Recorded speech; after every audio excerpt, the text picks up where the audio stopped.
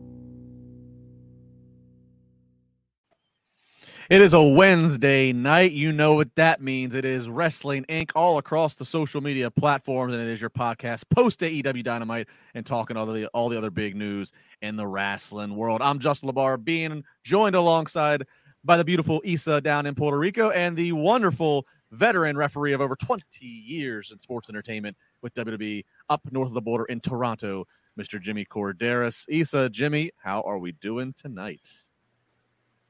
Having fun, ready to talk some wrestling. Absolutely, and getting to do it from three different countries. This is amazing. This is very global. It is the All Atlantic Championship episode here. Pretty much, yes. Big thanks to all of you who are tuning in. Sorry for those of you watching live, a little delay on getting you the link, but I see that the chat room is filling up. I see the numbers are filling up, so I have no doubt that it's going to continue to climb because there is quite a buffet of topics to talk about, ranging from booking to the boardroom, potentially. All kinds of stuff to talk about. I mean, this Dynamite tonight, it was the Road Rager episode coming to you from St. Louis. I mean, we had haircuts, class action lawsuits, potential dream matches, people going through forbidden doors. So we got a lot to talk about with AEW Dynamite. We'll get to that in a few moments. But first, let's start with some news headlines. The first being a story that continues to develop and evolve all week long. It has since Monday, and that is, of course, the unfortunate news of Jeff Hardy getting pulled over and arrested on DUI charges in Florida just hours after he did an appearance the night before. This story continues to evolve. It started with that and started with the mugshot picture and TMZ getting that out there. Then it is followed up with dashboard cam from one of the police cars on site during the field sobriety, during the arrest, where you can see a lot of the interaction, which is just unfortunate. It's just the word I'll continue to use. And then the latest latest piece to this evolving story is now video and picture starting to surface, showing Jeff at this appearance the night before. I spy, she spy, he spies, a drink of alcohol here.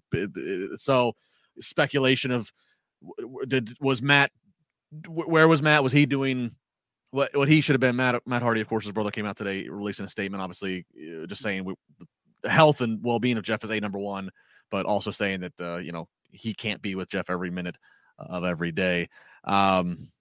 There's so much more to this story, but that's just kind of, I guess, the quick bullet points. Jimmy, I haven't talked to you about this at all. Reaction to this, and I should also mention Tony Khan in this, and the time since we last spoke about this on Monday.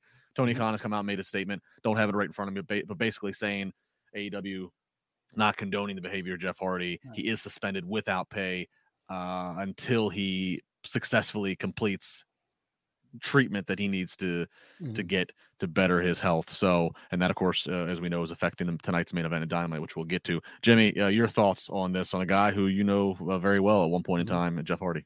Yeah, absolutely. And that's what hurts the most is Jeff Hardy is a friend. He's a good dude. You know what I mean? It's not like it's just, I feel bad hearing this news because there was a time there where it looked like Jeff had, yes, he had his demons in the past and it looked like he had overcome those demons, but I guess sometimes they come back. And in this case, it looks like they did. And I hate to sound very cliche here, but my thoughts and my prayers are with him and his family. And hopefully he gets better and gets past this. And with the help of his family and friends and Tony Khan, from my understanding, offered to help with his treatment. And hopefully Jeff takes him up on this. And because, from what I understand, from what I read, his blood alcohol level or his breathalyzer was 3 times or so the legal limit. And I'm like, oh my goodness. And like I said, my thoughts are with him. I hate to ramble on about this, but I've been blessed to be part of this business, and I have seen some unfortunate circumstances with people with substance abuse problems over the years. And again, it just breaks my heart to see this happen. Issa, this obviously there's the unfortunate sadness in what's in all the story, but then there's a lot of other now, wrestling sleuths that are now starting to, he had a very less than stellar performance at Double or Nothing.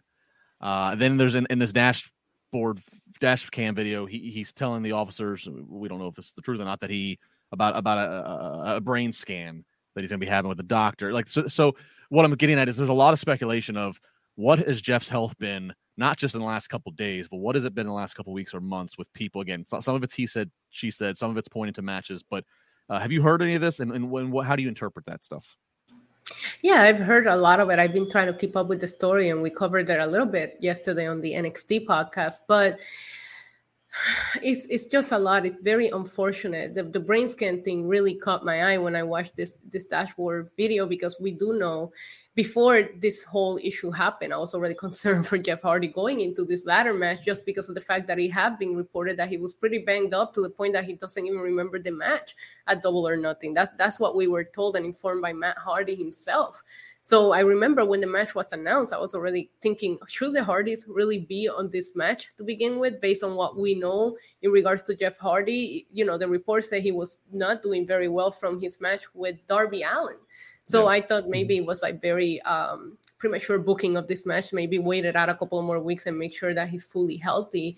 Ultimately, my main concern here is, like you said, that he gets the help that he needs. And this situation could have been so much worse. There was 4 911 calls about how recklessly this car was driving on the road. Not only did he put his life in danger, but he put the life of innocent people. And we're talking early hours in the morning. That level of alcohol that the breathalyzer said, that's a man that was out drinking all night and morning. Like, it was a nonstop, drinking binge, it sounds like. And I just really hope that he can fight these demons. And if wrestling is a triggering behavior, then maybe it's time for all of us to let him go and let him go. Like, Jeff Hardy has nothing to prove. Like, we know he's great. He knows he's one of the greatest. So right now we should just be concerned about his health and that this doesn't happen anymore. And in addition to that, I don't want to ramble on, but he could be facing jail time here. This isn't a joke anymore. This is the 3rd time in less than 10 years, and that could lead to jail time.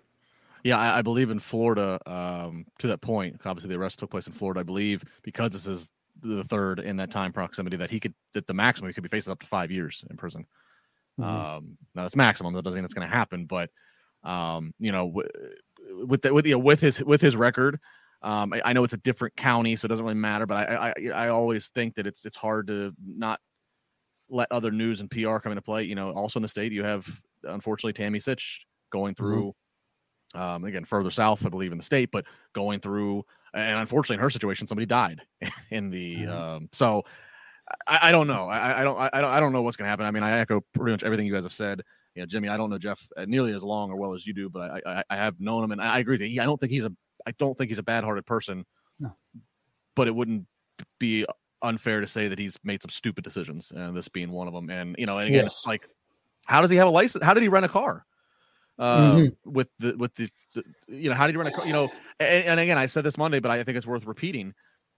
I think what again, and Jeff he's a popular figure. He's a beloved figure by fans. This guy's never been a heel ever, I don't believe. On TV, he's always been portrayed as a good guy because he has that. So I think fans want to see that. They don't want to jump on him.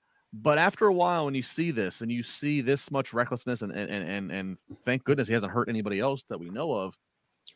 The guy's a millionaire, and then when most of your fans are not millionaires, and again, with the tap of an app and for $40 or $50, they can get a ride home. Mm-hmm. That's infuriating when you start to see these repeat. Absolutely. Just some horrible decision making. And again, hopefully he can get the help he needs, but it's all up to him. He's the one that has to go in there willingly, because if you're forced in there, sometimes it doesn't have the same effect. It's just, Well, he was originally a court date was going to be yesterday. That ended up not happening. The new court date that's been moved has been to July 5th. So this story is not going to be going away anytime soon, because we're going to see what the repercussions are, both legally, and then again, he's for the indefinite future suspended, from AEW. And look, he was in a tag team with his brother. So what does that? How does that trickle and affect his brother? And again, we will circle back to this towards the end of the podcast once we get to the main event of tonight's Dynamite. Right. But I think that this could have been significant timing. Yeah. So, agreed. So that's that. All right. The other big news story, also potentially unfortunate. This one rocked the internet today when it came out. This is all starting from the Wall Street Journal in a bombshell report that they released. And that is that Vince McMahon is reportedly being investigated by the WWE Board of Directors over cash settlements made to former employees over alleged misconduct. Allegedly involving Vince, as well as WWE head of talent relations John Laurinaitis. The investigation began in April after the board was made aware of a $3 million settlement between McMahon and a former paralegal for the company with whom McMahon allegedly had an affair. The settlement was from January of 2022. A statement from the WWE board claims that the relationship was consensual.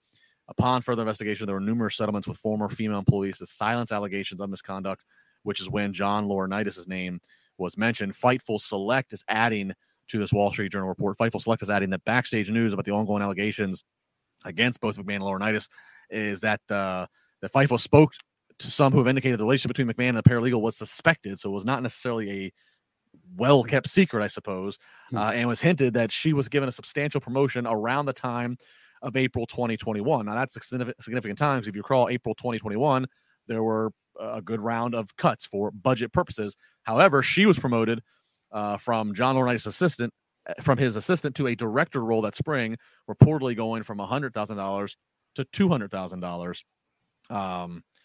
So there's a lot, and obviously then it is being recognized as Stephanie McMahon. She is on the company board, so she would have to be aware of this investigation. Of course, she stepped down, or at least is taking a leave of absence from her chief branding officer position. So just begs the question, is there a connection here for that timing?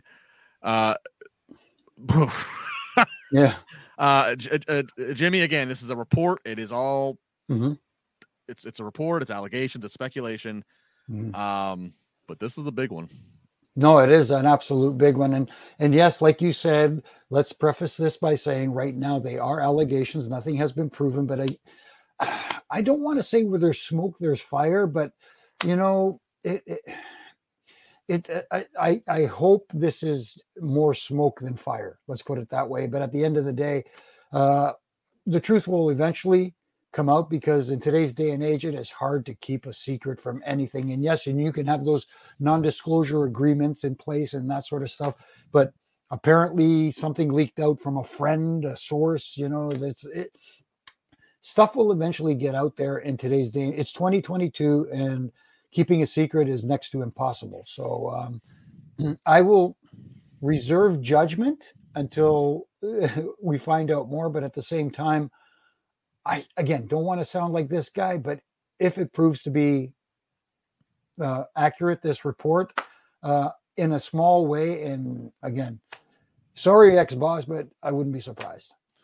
Issa, this might be the biggest threat to Vince McMahon in 30 years, and I'm referring to 30, just under 30 years ago, was the steroid trial with the United States government. Obviously, Vince famously beat that. Mm-hmm. He's been, I don't want to say untouchable, but he's just been Vince McMahon on top of his empire since. But this might be the biggest threat since then of what could shake the corporate foundation of the company. Yeah, but is it, technically speaking, and this is coming from the corporate side of me, working for very big corporations in New York City, when you're being investigated by the board members of your company, this isn't an illegal matter. There's nothing done here yet, right? It's allegations, like Jimmy said, but there's nothing done here yet that's considered illegal. If he has some unethical behavior, but this is proven to be consensual, there's nothing that anybody can do, unfortunately. And the source here, now the Wall Street Journal is very well known for not only, like, they've taken down some pretty big names. The whole Theranos scandal started because of a Wall Street Journal article. They also started an article with the CEO of WeWork, and that he ended up going down. But these people were doing illegal things. If this is proven to be sensual, there's nothing here. They're going to look at the behavior of Vince McMahon. They're also going to look at the financials. They have to look at everything before a decision is made. Ultimately, this really could just mean nothing other than a bad look for the company. That's a great. That's a very fair point. You're right. I mean, it's if he's still married, as far as we know, to Linda, so yeah, it would be adultery, but it's not grounds for jail. So right, yeah, sorry to interrupt. It just doesn't look good. Yeah. For other than that, you know what I mean? Exactly. So the best way that the only thing that will happen here is if these payments are being made from the company money. If they're coming from his money, that's also something that is not grounds for the board to ask him to step down, because he's not paying them off their money. And in addition to that, even if you're talking about somebody that's at a director position, whether she earned it, if you know what I mean, this could easily be closed out as a separation package, and it will be worded in the company paperwork as if this isn't hush money, this is her severance package, and we're going to pay a year of her salary, which would equal probably like $1 million, for example. You can negotiate a pretty good severance package. So I'm pretty sure he's very well protected on how this whole thing went down, and I'm not. Yeah, and I think sorry, so we're starting to lose you there for a minute. And I think the other thing to keep in mind too is that Vince not being the only one implicated in this. Right. I hate to use the term fall guy, but if whomever, the board or whomever is looking, okay, somebody has to publicly pay for this. The fact that John Laurinaitis is listed in this as well, and they're citing that there might be a long history of this, again, I hate to use the term fall guy, but that might be what ultimately comes as the result of this. So, Again, so time will tell for sure. It may take some time. And like you said earlier, Justin, the timing of Stephanie stepping away and taking a little bit of a break away from the office also, sets off, a red light, and people are going to speculate that has something to do with it. Whether it does or not, we don't know. Maybe it's more to do with, Triple H's situation and that sort of thing, and looking after her kids. But yeah, and that's just it. I mean, we don't know, and whether we will or no, we'll have to see how this all plays out. But I'll just sit here and play devil's advocate. If in fact this was the primary reason, if she knew that this report was getting ready to come out, who could blame her? When you have to be the chief brand officer to go out there and represent the brand, for nothing, just protection of her kids, which are, her kids are old enough. This is their grandfather. Who wants to go out there and have to answer questions about the brand if their grandfather and their or in this case for Stephanie, her father is, right, under this microscope for this behavior? I mean, who would want to have to? I mean, that's something that's uncomfortable enough to want to have to handle probably behind closed doors with the family, but to have to do it in front of a global audience, so I wouldn't blame her if that's exactly why she wanted to get away from this and not have to be asked about this right now as the brand ambassador to the globe. So again, both stories we just talked about tonight, you can read all about them and all the updates on Wrestling Inc. But both of them, I don't think we'll be going away tomorrow. So we will be monitoring as things go on. All right, let's go ahead and jump into AEW Dynamite tonight. Again, it was Road Rager was the theme of the show, coming to you from St. Louis, and we started off hot with Chris Jericho going up against Ortiz. This is hair versus hair. This is a blood feud between these two parties. Ortiz, of course, a former associate of Jericho's once upon a time. So Ortiz rushing to the ring. This is physical. This is fast, hard hitting. Eddie Kingston's out there at one point. We got the rest of the Jericho Appreciation Society. Eventually, all hell breaks loose. They're all fighting on Kingston. Santana and Wheeler Yuta come out. Eddie Kingston finds himself for a moment behind Chris Jericho's back, gives him a spinning fist. This was the biggest false finish of the night. People thought this was done and that we were going to have a bald Chris Jericho. 1, 2, and 7/8. Jericho kicks out. Beautifully timed false finish. Really had the entire crowd on the hook. And then we see who we think is Fuego del Sol out there in his ring attire and mask with a bat, knocks out Ortiz. That then lays way for Chris Jericho to get the pinfall and victory. But oh no, it is not Fuego del Sol. It is actually Sammy Guevara under the mask. Sammy Guevara reunited with Chris Jericho. And finally, we see Ortiz himself cutting his own hair as he is just screaming blood and guts, blood and guts. Of course, the blood and guts event coming up in 2 weeks from Detroit on AEW Dynamite. Issa, this was a hair versus hair. This had a lot at stake, both in the match and then again, the bigger picture of the story of the two factions fighting. I thought this was a solid, fun, hot opener. It was so fast paced. It was, I loved this opener. I loved everything about it. Even when it started getting convoluted and there was so much chaos going on, it felt like it belonged, and it feels like it's setting up for blood and guts, which is what we're ultimately trying to do. Also, Ortiz looked so badass cutting his own hair. I was like, this dude doesn't care. Like, I'll be scared to fight him at blood and guts if this is how he's acting right now. But yeah, I thought it was very, very fast paced. I like the Fuego del Sol, being Sammy, and overall, I thought this was a very hot start of the show.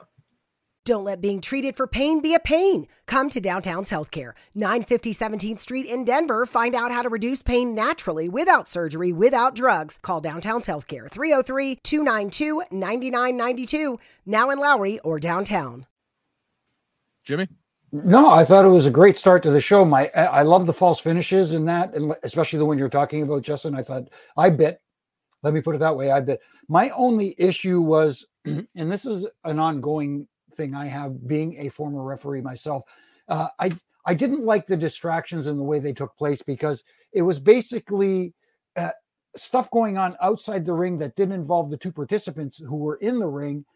And Aubrey her attention was taken away by what's going on outside the ring. And they weren't actually,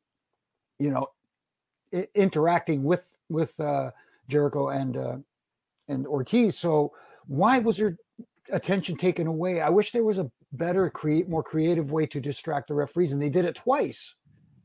You know what I mean? It's little things like that kind of get to me. It would have, like you said, it was fun, it was entertaining, but it would have made it just that much better if they could have found a more creative way to distract the referee and make it look like the heels did their job by not making the referee look stupid by turning around and getting their attention, but they were the reason why the referee turned around.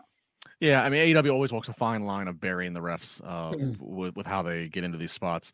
I mean, in almost every segment tonight, there's a lot of moving parts, so we'll be keeping track of that. But I like it too, the Sammy Guevara factor. I think it's a very simple yet effective thing to have him reunite with Jericho. Sammy, when he broke off from Jericho, we thought that he might be one of the next big baby faces for them. And then with his real life, personal life, now he and Ty Conti together, the people have just come to love to hate him, and then God, he starts sticking his tongue in his girlfriend's or his fiance's mouth, and it gets great heat. So I mean, it kind of just fits. Just the people are going to boo him, put him back with Jericho. Why not? Sure, why not? It works. You know, if the people really are going to boo him, they go all in. Yeah, absolutely. Really does. And to Issa's point, it was a badass visual to see Ortiz, who just lost, cutting his own hair, being a man about it. I have to say, though, Ortiz, he's sitting there. He's got the clippers and the razor. He's cutting his own hair. He's blading himself. He's nicking himself. Gentlemen, Father's Day is a Sunday. We don't need to be nicking. We don't need to be doing any reckless shaving. No, sir. Father's Day is just around the corner this Sunday. And our friends at Manscaped are here to ensure that all the father figures out there are looking daddy material. All right. Manscaped's Performance Package 4.0, which includes the Signature Lawnmower 4.0, is the perfect bundle to tackle any and all old man hair from head to toe. This right here is no dad joke. Treat him and yourself and join the 4 million men worldwide who trust Manscaped with the exclusive offer of getting 20%. That's right. You're going to get 20% plus free shipping when you use the code WINC20 at manscaped.com. Trust me, his dad bod will thank you. Manscaped is designed with fathers in mind, and the Performance Package 4.0 is here just in time for your pop's special day. Inside the package, you'll get the Lawnmower 4.0 trimmer, the Weed Whacker ear and hair nose trimmer, Crop Preserver ball deodorant, Crop Reviver toner, Performance boxer briefs, and a travel bag to hold his goodies.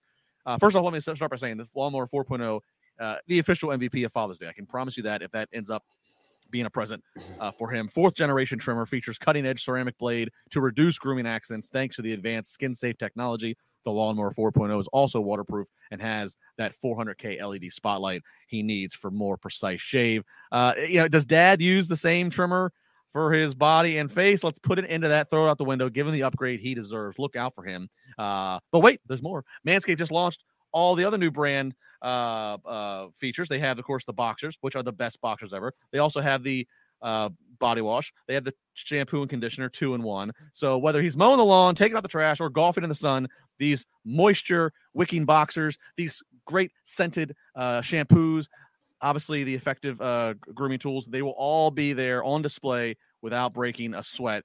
Dads, buy this for yourself. Sons, buy this for you and your dad. Ladies, buy this for your man. And, everybody's got a dad out there. Treat your dad. Do it right. Manscaped.com. Save some money. Use the code WINC20. It's 20% and free shipping. We thank them, as always, for their support. Mm-hmm. Amazing segue. Yeah. Respect.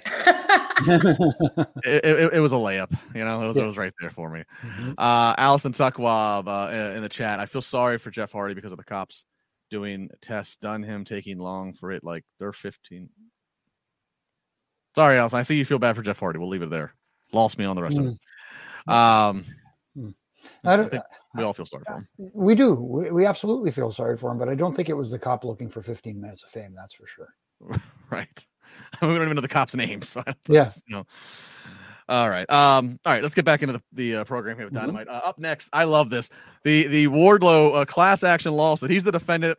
He's got 20 plaintiffs. They can do like a little people's court kind of here's the case. This is tremendous stuff. And Wardlow comes out, he's got his new music, and he comes out, and they got all 20 of these arena personnel and security surrounding the ring like it's a lumberjack match. And he has to actually pin all 20 of them. And this is the most elaborate squash match maybe in the history of professional wrestling. He first eliminates 2, then he eliminates 4, then he eliminates another 3, then another 4, and I think remaining 5. My math's there. He ends up getting all 20 is the point, but he does it in like little bunches. Jimmy, did you ever referee anything quite this unique? Nothing even close to anything like that. And look, I get it being different, and I get, oh my goodness, it just didn't work for me because here's a guy in Wardlow that I see money in. Big money in, and building him up into a beast. And this turned out to be their version of the 24/7 championship, for lack of a better term, because it's just, look, I get when all 20 guys attacked at once and he turned into the Incredible Hulk, the only thing missing was him turning green. And yes, he eliminated 2 guys at once, and then he eliminated 3 guys and 4 guys, but he piled them on top of each other. The one guy had his shoulders down. So how did the other three guys get eliminated? They weren't pinned. They were used anyways.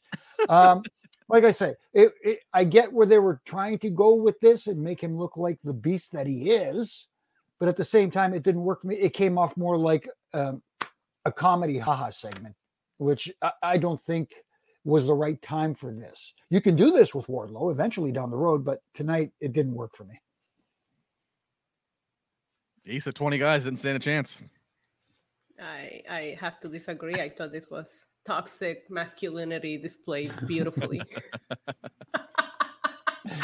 I enjoyed this segment. Maybe for different reasons, but I thought Wardlow looked like a beast here. And yeah, I didn't want this storyline when he came out of Double or Nothing and I saw him involved in this lawsuit. I was like, well, this is dumb. But I thought he did a good job of building him up as a beast. He wasn't scared. I loved the spot. It was so ridiculous looking when they all jumped on him and he did the whole getting up and like threw them all out. I was like, this is so extra. But I personally liked it. I'm just ready to move on for something more important and more essence for Wardlow. Because he has that it factor right now. I don't want it to get lost. It was a little bit longer than I wanted, but I had weird entertainment out of this. And again, I almost wonder too, like, you know, there's still the great debate of what is the situation, what is the real status of the MJF situation. So I wonder, like, what was planned after MJF versus Wardlow, Double or Nothing? Would Wardlow still have been involved with them? Is this kind of a little bit of filler or just detour, for, you know, lack of a better phrasing? But I think what obviously the real meat here is what actually happens afterwards. So we see Dan Lambert up in a skybox and he starts cutting a promo saying that if you mess with American Top Team, you mess with everybody. There's some UFC guys from St. Louis, Tyrone Woodley and Matt Hughes. They're at front row. They jump in the ring. Dan Lambert's trying to, from his ivory tower, instruct them to take down Wardlow. Wardlow grabs a mic and says, fellas, if you want to do this, we can do this. But I think you guys are cut from the same cloth as me, and you don't sit here and take orders from a rich asshole up in a skybox. And ultimately, they join sides and end up feeding Smart Mark Sterling to Wardlow, who Wardlow sends to sleep with the power bomb. So again, kind of furthering what Wardlow's next quest is the TNT title held by Scorpio Sky. So I think that, I think that was the meat. That was the real point of this. I just think that, maybe took us a little too long to get there with some of the comedy of beating the 20 guys from the arena. But, I still don't think any harm, no foul. But She Black, he disagrees. She Black says the Wardlow segment was terrible. Okay. So, okay, fair enough. So we'll see. But, what's interesting is that, like they said, Wardlow, and I don't know, does this count as 20 more wins on his record? I mean, but otherwise, he was like, he just got 20 victories, right? Well, it was one match, though. Is that one match? Well, I don't know. I mean, you're the stickler for the rules there, ref. I don't know what this counts as. Well, I'm the stickler for the rankings, and if that doesn't put in number one overall, I don't know what will. That's what I was getting ready to get at was during the match, they're noting how he's only lost 2 matches, and he's ranked number 2. So it's like, he did explain that he's kind of putting himself on hold for going after the AEW World title because he wants it to be CM Punk. And of course, Punk's hurt for the moment. So that's kind of thing. It's kind of like he's at number 2. Now he has to like kind of stall at number 2, basically. And he's going after the TNT title. That's what it seems like anyways. And again, like I said, eventually this guy should be the face of this company because he can talk. He's good in the ring. And when he needs to, he can pull up a big move that looks so impressive for a guy his size. So there's money to be made there. I just don't want them to kind of take a left turn and kind of derail that. Yeah. Jody Shauna Jenkins, Jimmy, what's more believable? Wardlow beating 20 guys or the Garvin Stomp actually finishing someone off? The Garvin Stomp. If anybody's ever taken the Garvin Stomp, you'll know what I'm talking about. So we'll see how but I think that's interesting is that Wardlow's moved so hot and heavy. The real questions. He's moved so hot and heavy and fast. Again, I feel like it's kind of now I think the danger is you have to kind of keep that momentum with Wardlow, but hope that by the time Punk's healthy or whatever and you're ready to have him challenge for the world title, that he hasn't lost this organic lightning in the bottle that he's acquired. Go into some super chats starting to pile up here. So Allison just kind of finishing off what she was saying. She goes, the cops seemed like they were taking a long time on Jeff Hardy just to get their 15 minutes of fame and showing other people. Well, Allison, they were. They were conducting it. I mean, first off, there was 491 calls, as Isa mentioned earlier. So it's not like they were seeking out a famous person. Secondly, again, this was just kind of somewhat procedural. They're questioning him, they're trying to get all the facts according to him, and then they do a field sobriety. So it's not like they held him for any drastic longer amount of time they would anybody else, famous or otherwise. So, but we will see how it all comes through. We've got another one here, kind of going back to the Vince stuff. Sega Genesis. Sasha Naomi walk. Rumor that Sasha told Vince she hopes that he learns from this. Smear campaign ensues. Stephanie leaves. Takes a leave less than 72 hours later. None of them like Ace. Now a bombshell. So him hinting that these are all not accidents. Okay. Well, like I said, time will tell, and eventually the truth will come out. We think. Yep. It's like, where's Jesse Ventura? We need a conspiracy. Exactly. We need that. All right. We get a little bit of a dream match, as some would refer to it as here. We get Dax Harwood up against Will Ospreay. This is a really interesting clash of styles between these two guys. And also, I like seeing Dax Harwood out there. Obviously, he's been so synonymous to on television as a tag team guy with FTR, both in WWE and now in AEW. But Dax really has, he showed it in the Owen Hart, and he's shown it now. When he doesn't have somebody to tag in the corner, that's okay. He can be a solid single star. At one point, he delivers 5 straight German suplexes. So eat that, Brock Lesnar, and then a little bit of space in between that one, and he delivers a 6th one. Yeah, I'm talking to you, Isa.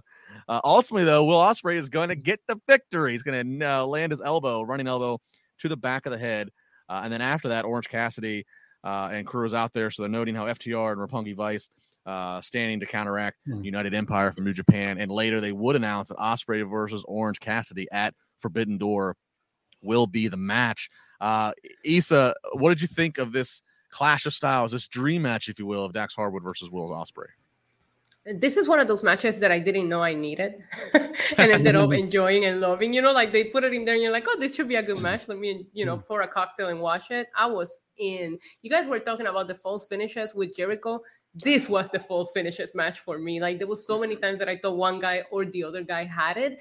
I think AEW is doing an excellent job at showcasing Ospreay. Like I think they have put him in the ring now twice. We saw him on Rampage. Now we saw him, Wednesday, which makes you more invested into whatever it is that he ends up doing at Forbidden Door, which we do find out is going to be Orange Cassidy. I thought this was. There was a lot of really good in-ring action tonight on Dynamite. I think some of the promo segments lost me a little bit, but as far as in-ring goes, there's so many contenders for this was the best match, and I would have said that if we didn't have the main event later on. But yeah, overall, a lot of fun and way to showcase people. So if you don't watch New Japan, you do want to tune into Forbidden Door to see what this guy can do. Obviously, if this is what he's doing on TV, what is he going to pull out of the pay-per-view? No, I totally agree. I very much enjoyed the match. I thought the match was really good. And you talked about different styles, but these different styles meshed well together. It told a wonderful story. Both guys sold well the other's offense, which I thought was really good too. And it just worked. And for people who are not familiar with the New Japan product, because the diehard AEW fans are pretty much in tune with New Japan. They know what's going on. But when you're looking at that other audience, the more broader audience who may not be tuning into New Japan on a regular basis and trying to maybe tune in now to find out who these stars are going to be at Forbidden Door and stuff like that. This was a nice, do I say debut for Will Ospreay? It was a nice showing for him on national television to people who may not be familiar with him. And it worked, especially with Dax Harwood. And like you said, Justin, Dax Harwood as a singles guy is really, really underrated. Yeah. And then the aftermath, we got a lot of after matches tonight. And I think that could have been toned down a little bit. Yeah, the super chat, we could use it now or we could use it later when there's more of the New Japan crossover, but we'll run it now. Keith saying, U.S. audiences may not be very knowledgeable of New Japan. Do you think pay-per-view buys will be lower due to names like Punk, Danielson, and Omega not being there? I absolutely do. I think you're right, Keith. And I think those who tune in to watch this or those who are part of the sellout audience of the United Center, they're going to love this because they're cheesecake lovers walking into a cheesecake factory. But I do think that on a grand scheme, this probably is going to be lower. And yes, this is terrible timing just by the nature of it. It's not ballet that Punk, that you had this chance to do some of the, to have Tanahashi involved, to have Okada, to have some of these people that are going to be involved, and to give these global dream matches to those who follow, both American and New Japan wrestling. But you're right, you don't have Punk there. Bryan Danielson is hurt. We still have another week to go, so maybe Omega gets thrown in there, but we haven't seen him and heard him for a while. So, like, I do think that some of your biggest names that AEW has, that they can't, you don't have Jeff Hardy. Yeah, there's a lot of guys you don't have who would be otherwise be needle movers in a pay-per-view buy situation. Mm-hmm, absolutely. But again, you're talking about the people who are out, but this would have been a huge opportunity to showcase some of the guys you have already on your roster instead of. I get the allure of the cross promotion, but at the same time, you've got a huge roster of guys that need to be showcased on television, and you've only got an infinite amount of television time, so and pay-per-view as well. This, like I said, I like the idea of the cross promotion, but at the same time, there is a roster of talent there that need to be showcased. Well, if you want to talk cross promotion, this next one is cross promotion. Crisscross applesauce is what this is. Jon Moxley versus Hiroshi Tanahashi. They're going to have this stare down. Moxley's cutting this big old promo, and he's talking about how he's been chasing this man for a long time, talking about Tanahashi's greatness, but then Moxley talking about how he's the best pro wrestler in the world right now, and that when it all gets said and done and the dust settles at Forbidden Door, everybody's going to be calling Moxley Ace. They're then interrupted by Jericho and Sammy Guevara. Jericho says this is his spot. We then see Lance Archer and Desperado from New Japan. They attack Moxley and Tanahashi. Then the rest of the Jericho Appreciation Society comes out to further in on the attack. Then Jericho gets on the mic and proceeds to say that he's got Archer and Desperado on loan, and they're going to join him to go up against Wheeler Yuta, Eddie Kingston, and there's another one who I don't have the name written down. I apologize, from New Japan. Air traffic control all over the place of Jericho trying to get all of this out. Again, I understand you have your television program. You want to promote what you have going on. But I think it's even more difficult when you don't necessarily have, I don't know. This was, you needed a scorecard to follow this one. And I still don't have everything, I don't think, written down. No, I don't even think a scorecard would have done it. I don't even think a GPS would have got them to where they needed to go in this one. And, I always use that term, trying to put 10 pounds of potatoes in a 5-pound bag. This was 20 pounds of potatoes in a 5. It's just too much going on at once. And that's one of the issues I think AEW has. Sometimes you just got to take a step back and, take it easy and let things breathe, let things marinate, let things season a little bit. You don't have to rush everybody out there and have this big chaotic brawl after every segment, after every match, and to try and promote what's coming up. You can just, eventually get there. But tonight it just felt like it was happening after every segment, every match. There was aftermath. Mm-hmm.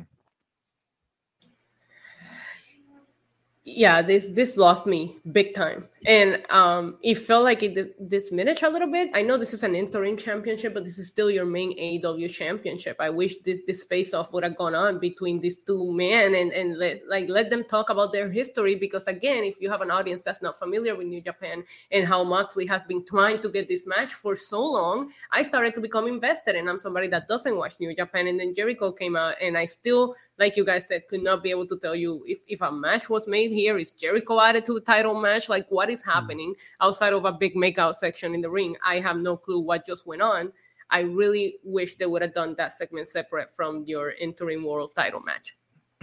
I agree. Or, and even I agree, because you're right. So, Moxley was trying to tell the story how he's been chasing Tanahashi around the world trying to get this done. And so that makes Forbidden Door feel like, okay, this is the power of Forbidden Door. We're finally getting this. And then you're right. Maybe, if you're going to have this 6-man tag, it's going to happen, that Jericho's then trying to promote. I understand the idea of trying to have physicality, of trying to give people reason to there's conflict going on, but I almost even wonder, like, is this something that you could announce in a video package? Is this something that you could have the angle shot on a Rampage and then edit it into a 60-second recap to tell you that this match? I don't know, because I agree. This is your world title, Moxley and Tanahashi. Of all things to I forgot that Moxley and Tanahashi is what started all this, because I was trying to write so many things down that Jericho was telling me. Exactly. And as always, the last thing you see is the last thing you remember with anything, or at least the most prominent thing you remember. And again, it felt like Moxley and Tanahashi was an afterthought.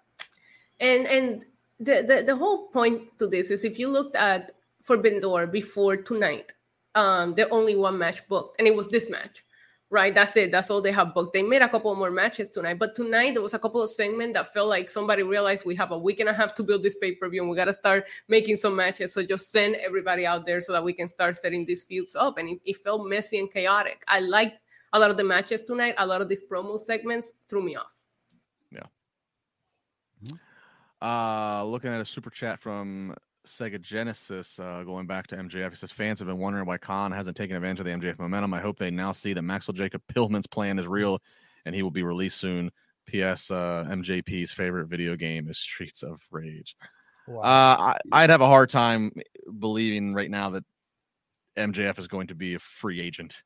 Maybe eventually, but I don't think that Tony Khan's going to let him go that quickly. No. I don't care how loud you try to act. While I agree with you, you feel his presence. His presence is missed on the show. Definitely. Yeah, fair. We just rattled off Punk, Danielson, guys you don't have, Hardy, guys you don't have for one reason or another. And so to have a very, as far as we know, healthy MJF sitting on this now.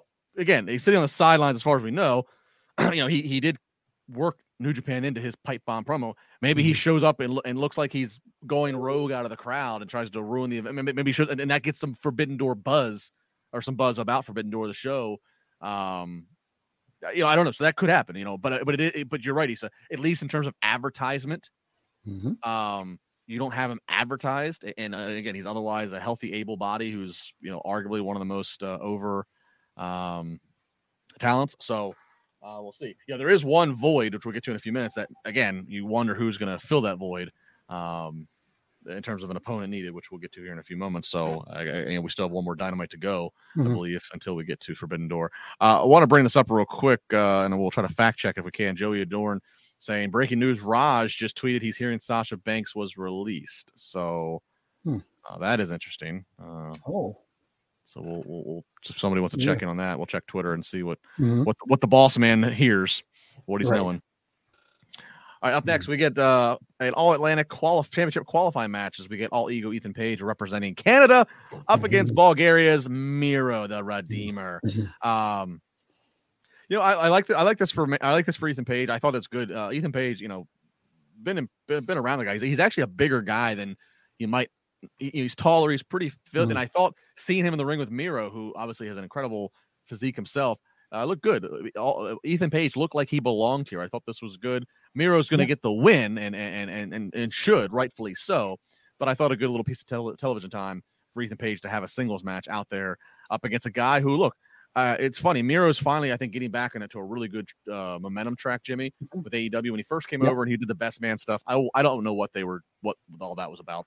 But now with the whole Redeemer, with the change in music, the change of appearance, I feel like they're starting to take advantage of this guy who, let's face it, this guy is one of the most well-known faces to audiences in wrestling. This guy worked WrestleMania match against John Cena within the last decade. I mean, so there's not many other people that can say they worked a high-profile match against a John Cena. You have Jericho, you have Punk, you have Danielson.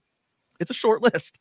So I think having Miro versus Ethan Page does good for everybody. Good rub for Ethan Page, but Miro absolutely the right guy to win in this qualifying tournament match. No, I totally agree with that. I think he is the right guy. And I know people are going to say, but, he was the guy over there. He was the sports entertainment guy. And I hate that argument, sports entertainment versus pro wrestling. It's technically when pro wrestling is done well, it is entertaining. So, hey, again, I'm picking at straws here. But again, I agree with you. The right choice here. And this is, again, the cliche, someone went over and someone got over, and they both got over. Miro in the win, but Ethan Page in a loss also got over. And Ethan Page is a very talented individual, and being here in Canada and having witnessed him live and in living color here, locally, and seeing him progress over the years, happy to see him get to where he is. And I know this is off topic. Another shout out to another good Canadian kid, Josh Alexander. Just wanted to say hi, buddy. The walking weapon. Yes. Issa, the Redeemer.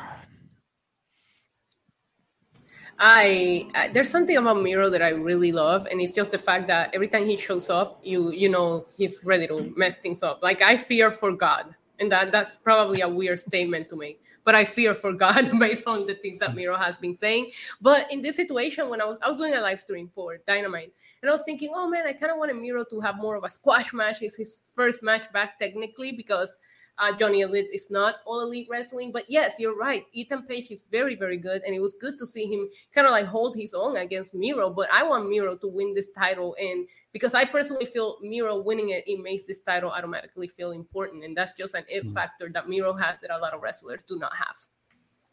Good point. Good point. Back to the Raj tweet. Raj tweeted just a few minutes ago, quote, "I'm hearing Sasha Banks has been released. I don't know if it's her requested it or if it was on WWE's end." Obviously, that's been a story that's been going on for several weeks now itself. Interesting timing, I do have to say, that all these weeks have gone by, and that if Raja's tweet is true, if she has been released, the hours after this Vince stuff is all, it's kind of like, I don't know, look over here. We're getting, I don't know. That's just a weird, I don't know. This is just weird timing. This is bizarre. Feels like an AEW ref distraction. I like that. All right, we got Dr. Britt Baker up against Toni Storm, and I gotta give a shout to the doctor on this. She takes a hip attack. She's sitting in the corner, and Toni Storm comes in with this hip attack, and it looked brutal.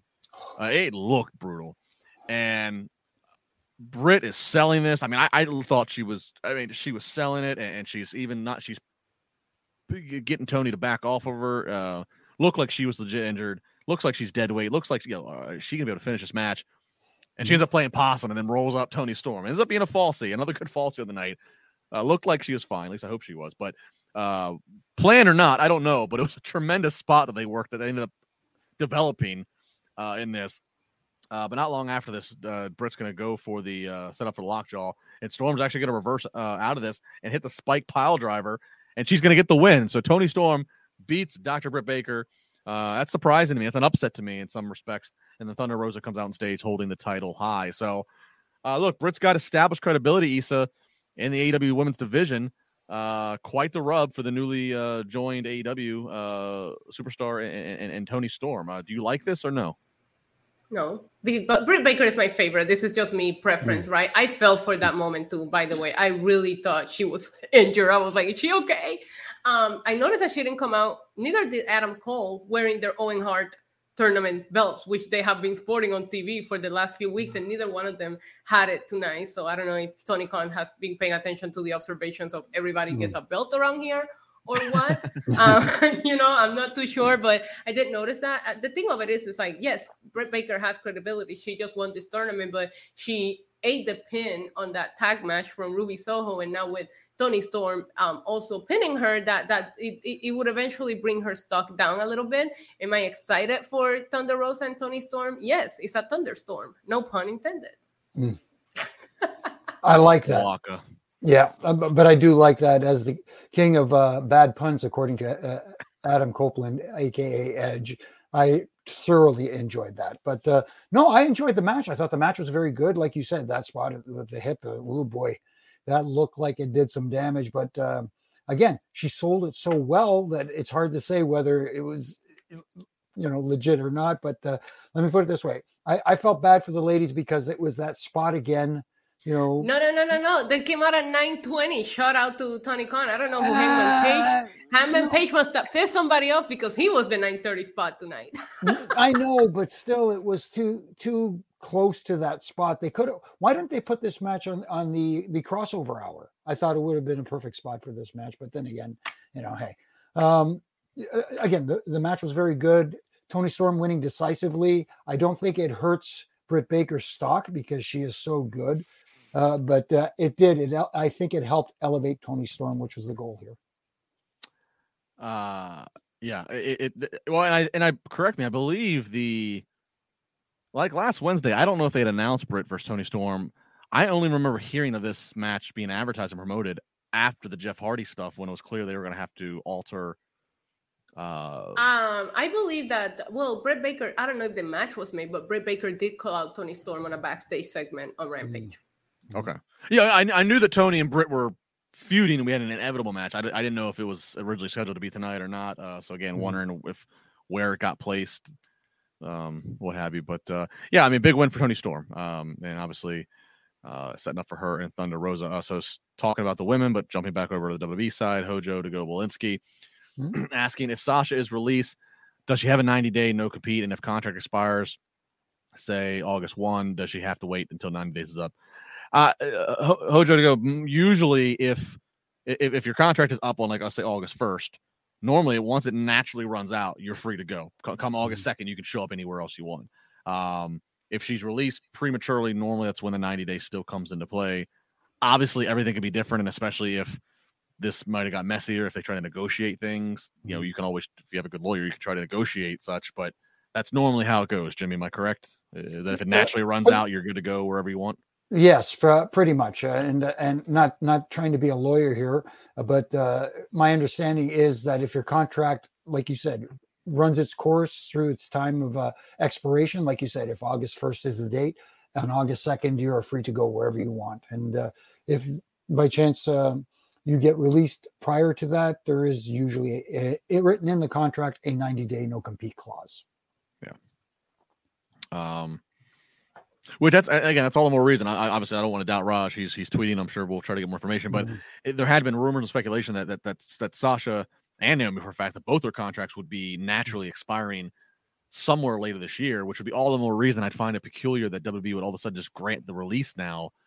But again, who knows? There's so much that's happening today. I feel like we'll wake up tomorrow morning. Maybe it's a PR stunt. Like, look, we gave them what they wanted. We are the good guys here.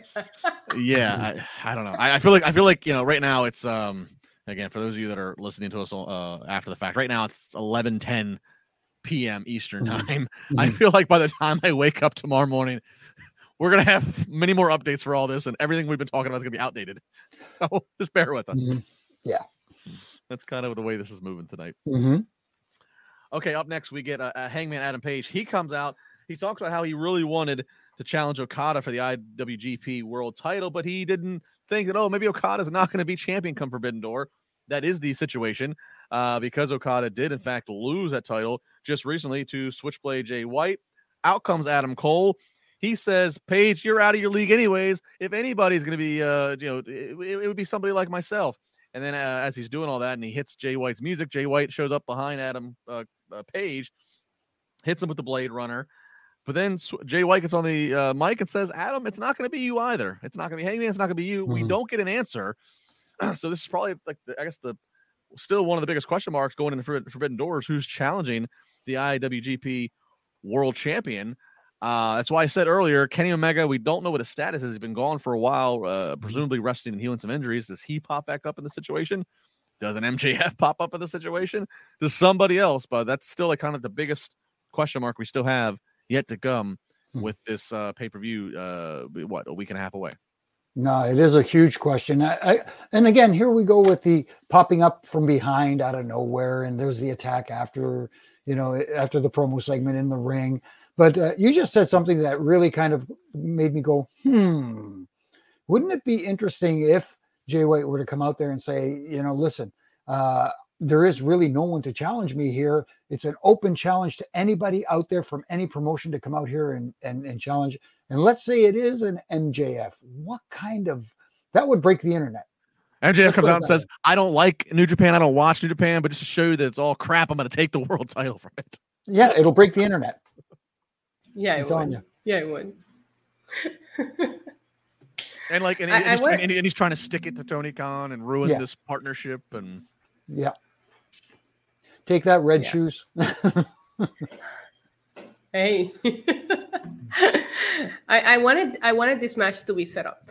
I care about Jay White. I like his presence, and I really just wanted some kind of match to be announced so that we have a week to build and not a week to kind of like, now next week we got to say what the match is, and you can't really be like emotionally invested into it. So I really thought that we were going to get, whether it was a triple threat, whatever it was, I thought that it was going to be announced today. I like the segment. I like the guys involved in the segment, but overall going into this mystery of who Jay White is going to wrestle at Forbidden Door, it would have been good if we would have done it a few weeks ago and we're speculating, but I really wanted Wednesday to just get us all invested into these matches, not to still be making matches. You don't have to live with chronic pain. Downtown's Health can show you a better way. Joint pain, back pain, pain that sits and waits. Downtown's Health offers an alternative with physical and regenerative therapy. Call Downtown's Healthcare at 303-292-9992, now in Lowry or downtown. Robert Martinez super chat saying Hangman felt like a big star tonight. AEW needs Kenny back though. First Ospreay match I wasn't excited for tonight, and that's rare. All right. Okay. Thank you, Robert. And of course, I mentioned earlier, it's the time it is here, and if you're watching live, we thank you. If you're checking us out after the fact, video or audio, appreciate that. As always, please tweet at us. Let us know where in the world you are. We all three of us right now, as we said, we're all in different countries right now doing this. It's a beautiful thing. So let us know, where are you in the world? What are you doing? How do you consume this podcast? Are you trying to fall asleep? Are you trying to stay awake? Are you trying to block us out from the boss? Whatever it is, please let us know.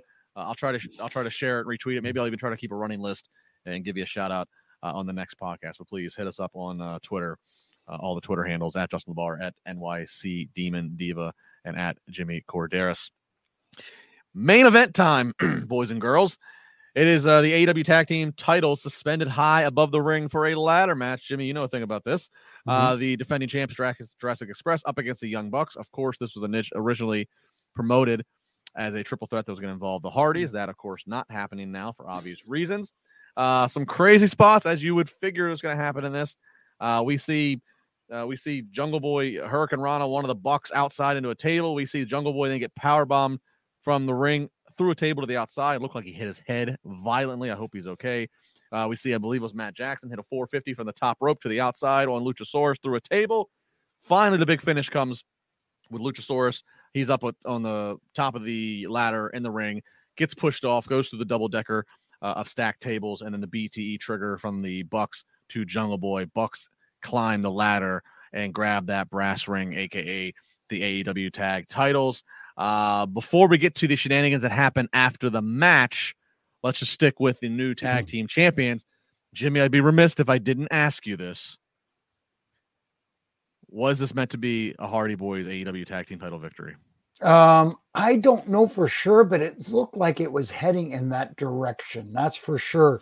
And I think maybe what happened earlier this week or last week put a monkey wrench into that. And in this match, speaking of the match itself, though, it was exactly what I was expecting. I was expecting car crash television, but it was, it had me cringing. It had me going, it had me doing, running through the gambit of emotions. You know what I mean? Mm-hmm. And, I hate to say it, I'm the old school guy who likes more storytelling than anything, as opposed to big spots just for the sake of big spots. But again, it was a very entertaining match. They came up with some creative, different stuff that looked like it was very painful, and I'm sure it was. And I think in this case, it's time to move on with the tag team championship. And I think the Young Bucks with the titles could be a little more entertaining in the future than Jungle Boy and Luchasaurus. I'm not saying that, no disrespect to them, but they weren't enticing and they weren't drawing me in. The Young Bucks have a way of making you want to see more of them. And as heels, want to see them get their butts kicked. Issa, was this meant for the Hardys? I think so. It's going to be one of AEW's what ifs for a long time. I go back to having the Hardys win a Double or Nothing, and that's going to be where I think that they were going in that direction, and, obviously with what transpired. But that being said, we did see the Young Bucks put on a classic last Friday on Rampage. Like, that match was absolutely incredible. So if you ask me this Friday, I'm like, no, the Bucks are getting these titles back. I'm with Jimmy. I find myself being invested into Jurassic Express when they're in the ring. When they start wrestling, I love them. But character-wise, when they're just out there, I don't care. Like, I don't seem to become invested into what they're doing. They win me over in the ring, which is a good thing, but I need a little more character development. They haven't grown or changed anything since they won these titles, while I think the Young Bucks are quite an entertaining, tag team, and they know what they're doing, and they'll be entertaining, and they can put on a banger with pretty much everybody. So I'm excited to see what the Young Bucks do with the titles. I like the match. Unlike Jimmy, no offense, I get it, but I love the big spots. I choose violence every day, and I really was popping. I was going crazy for this match. It was a lot of fun. By the way, we got some geographic shout outs that we'll get to here in just a second. So then post match, obviously the Bucks celebrating when they get out of there. We see Jurassic Express trying to pick up the pieces of their broken hearts and broken bodies. Christian comes back out to see how they're doing, gets in the ring, looks like he's going to help assist Jungle Boy out the ring, and then he proceeds to hit the kill switch and then a concerto on him right there in front of Jungle Boy's family, who's front row. So Christian heel turn. They had been hinting at some issues with he and Jungle Boy in some of the promos leading up, so it's not a complete surprise, but the execution certainly was intense, or as intense as it could be, as they were kind of scrambling in the final 60 seconds to get off the air there. Jimmy, do you like again, Christian, somebody you're very familiar with? Do you like him taking a heel turn? I absolutely do, because I think that's right in his wheelhouse. Christian is just an amazing heel. He has this ability to get under people's skin. Even those fans who enjoy heels, Christian can get those people to boo him. That's how good he is at being a heel. And I'm looking forward to this. And there's nothing more to be said at this time. Good on you, Christian. Awesome. Issa, do you like Christian, the inevitable Christian versus Jungle Boy match? Yes, for a couple of months there, it was feeling like Christian was just here in AEW to babysit Jungle Boy. So I'm glad that he did this, and I'm looking forward to their feud. Very good. Chris in Iowa watching on Facebook, the Tornado, Chicago. Wayne in DC, Rocky from Singapore. Oh, wow. Stellar Justin Lopez, Brooklyn in the house, Bill's in the house, Texas. Who else do we got? We got Sergio in San Jose. We got Sam in South Korea. We got Night One in Michigan. John's in the UK, and he's talking to himself. Wayne's in El Salvador. Wow. What else? They're all over the place. Over the place. Love it. Tremendous. So thank you all. Yes. Thank you all. Thank you guys so much. So that was AEW's Dynamite tonight, the Road Rager episode. Overall, I mean, it was a lot going on, but no shortage of things to talk about. I'll say that. No, absolutely. There was a lot of chaos, and that's my only issue. Again, like I said, other than the poorly distracted referee in the opening match, it's just a lot of aftermath after a match, after a promo segment. There was always something happening afterwards, which didn't. It got to the point where now, after every segment, you're expecting something to happen. Yeah. As opposed to it kind of jumping out at you and going, "Oh, I didn't expect that." Issa, biggest takeaway tonight? Ooh, that's a good question. I was about to just answer what you just asked Jimmy. Now you threw me off. Keeping you on your toes. The biggest takeaway is the Young Bucks. The Young Bucks winning the tag titles. Every time a show has a championship change hands, it's always fun. It's always entertaining. I thought the show, in-ring wise, was very solid. I thought it went by pretty fast. I remember sitting here saying, "Oh my God, I gotta get ready for the podcast." Like, I didn't realize the 2 hours went by so fast. But when it comes to the promos, it felt like a lot happened and nothing happened. Not a lot of matches were set up for Forbidden Door. So I still feel a little bit lost with these New Japan people coming in. I don't feel like they're doing a good job explaining who they are or getting us invested, but solid show. I'll be very curious. I'll be more interested than I normally am at the quarter hours and seeing what happens with the show. There's a lot of questions I have about what did this do? So Ricky watches in LA, Gregory, Seattle, Nicholas, Richmond, home of one of my mentors. Two of my mentors, David and Earl Hebner. Richmond, there you go. Yeah. Nathan, San Francisco, Bernie in DC, Central DC, Antoine's Cleveland, M. Nick, Calvert County. It's my hometown. Shout out right there of Calvert County, Maryland. Fernando's in Puerto Rico. He's down the street from Issa. Okay. So all kinds. We got Detroit. We got Arkansas. We got Columbus. Missouri. We got Michigan. We had more. I love this. This is awesome. Hang on. Norfolk. Allison's. Oh, don't give out your address. Crandon, Wisconsin. Mr. Sports. Battle Creek, Michigan. Home of Rob Van Dam. Yes. Lynchburg, Virginia. Mm-hmm. El Salvador. Oh, this is great. Wow. All right. Well, worldwide. So there's some shout outs live. Please hit us up on Twitter. Omaha, Preston, UK, Minnesota. I'm in a foreign country, Queens, New York. All right. Guys, thank you very much. Again, please hit the like button, hit the subscribe button, leave a comment. It does a lot of good. It keeps everything looking good. It keeps the podcast growing with people watching, as well as, look, Manscaped and the other sponsors. They love seeing that kind of growth and that kind of interaction. So keep it going. As always, make sure you're subscribed, follow all the podcasts all week long. Make sure you're on Wrestling Inc. because there's a lot going on in the wrestling world that you got to keep tabs with. Issa, what do you want to promote? What's going on? Just subscribe to my YouTube channel, NYC Demon Diva. You can also find me here on Tuesday, Wednesdays, and Fridays. Jimmy? Yeah, as well. You can find me here on Wednesday nights. And since Raj is going to be busy this summer, I'm probably going to be filling in for him on Monday nights as well.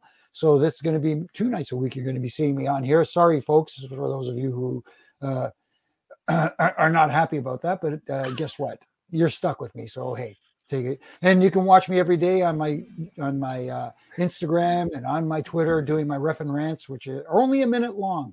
And they're meant to be fun. You on your one that you came out today, you rivaled Excalibur with how much promotion you got out in one breath in like 15 seconds.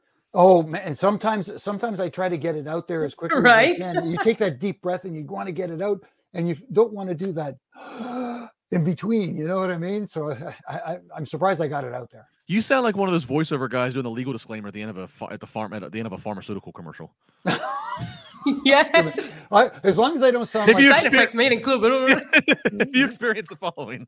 As long as I don't sound like the guy before the show, this is a disclaimer that this show is, you know what I mean? Prior to a show. When I see disclaimers for old shows like Gilligan's Island and stuff like that, now I know we're in a different world. All right. We will I'll tell you what, we will end with an Ask the Ref question. This coming from Joe Y. Oh.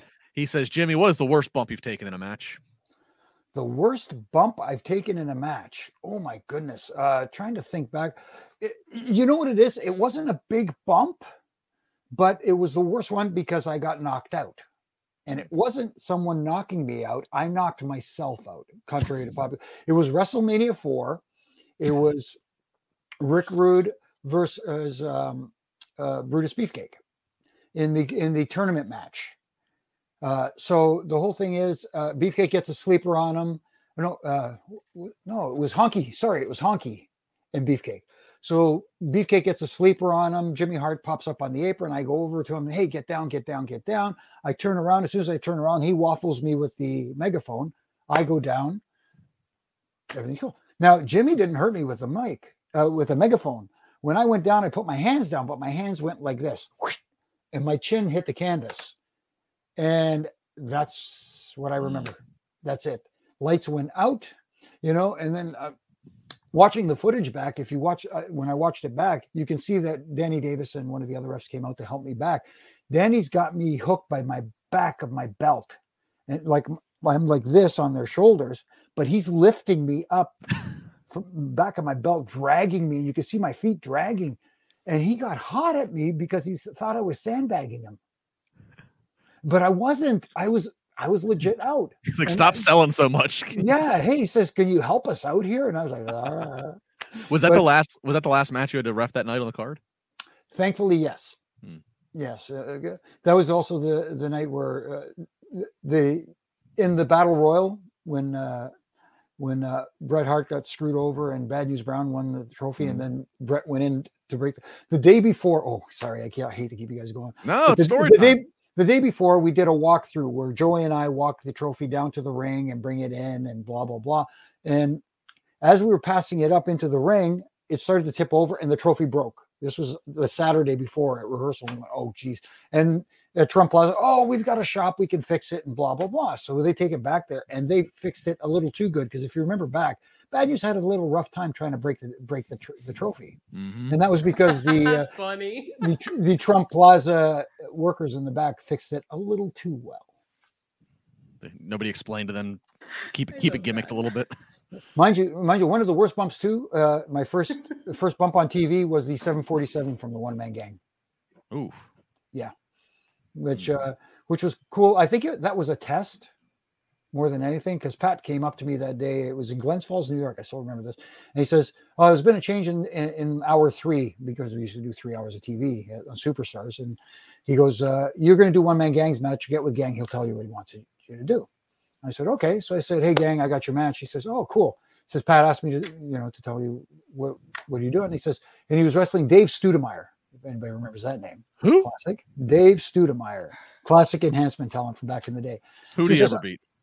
Exactly. Nobody. So he says, "I'm going to give him my finish, the 747. And he says, "You come over to raise my hand. I'll kind of shove you out of the way. I'll grab him and give it to him again. You get in my face, and then I'll hook you and give it to you." And I'm like, okay. No, I've never taken a 747. I don't know. So the only thing I could think of was, try and get up for him. But he's a big guy. You know what I mean? So I got up and I tried to land as flat as I could. And I got to the back, and that adrenaline's pumping, and, I'm just thinking to myself, don't move, stay here, don't move, keep that, let them come and get you. Because I'm wired now, because I just took a bump on TV, right? So I finally get to the back, and Pat comes up and goes, "Are you okay?" I said, "Yeah, I'm good." He says, "Are you sure?" I said, "Yeah." He says, "Okay, good." And then a couple of the other guys came up and were asking, "Hey, Jimmy, are you all right?" I said, "No, I'm fine, I'm good." Yeah. And I think that was a test to see how I would handle things. Let's put it that way. You did all right, kid. You had a future. Yeah. Yep. You had a future. Well, see, I like it. It was story time. It's a good way to end.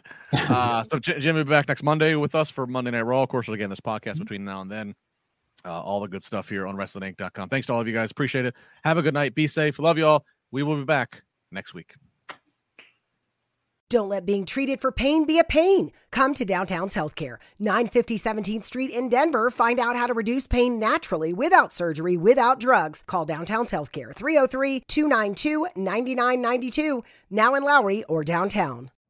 You know how to book flights and hotels. All you're missing is a tool to plan the travel experiences you'll have once you arrive. That's why you need Viator. Book guided tours, activities, excursions, and more in one place to make your trip truly unforgettable. Viator has over 300,000 travel experiences to choose from. Everything from simple tours to extreme adventures, and all the niche, interesting stuff in between. So you can plan something that everyone you're traveling with will enjoy. Real traveler reviews give the inside scoop from people who've already been on the experiences you're considering. So you can plan with confidence. Free cancellation helps you plan for the unexpected. And 24/7 customer support means you can travel worry-free. Download the Viator app now and use code Viator10 for 10% off your first booking in the app. Find travel experiences for you. Do more with Viator.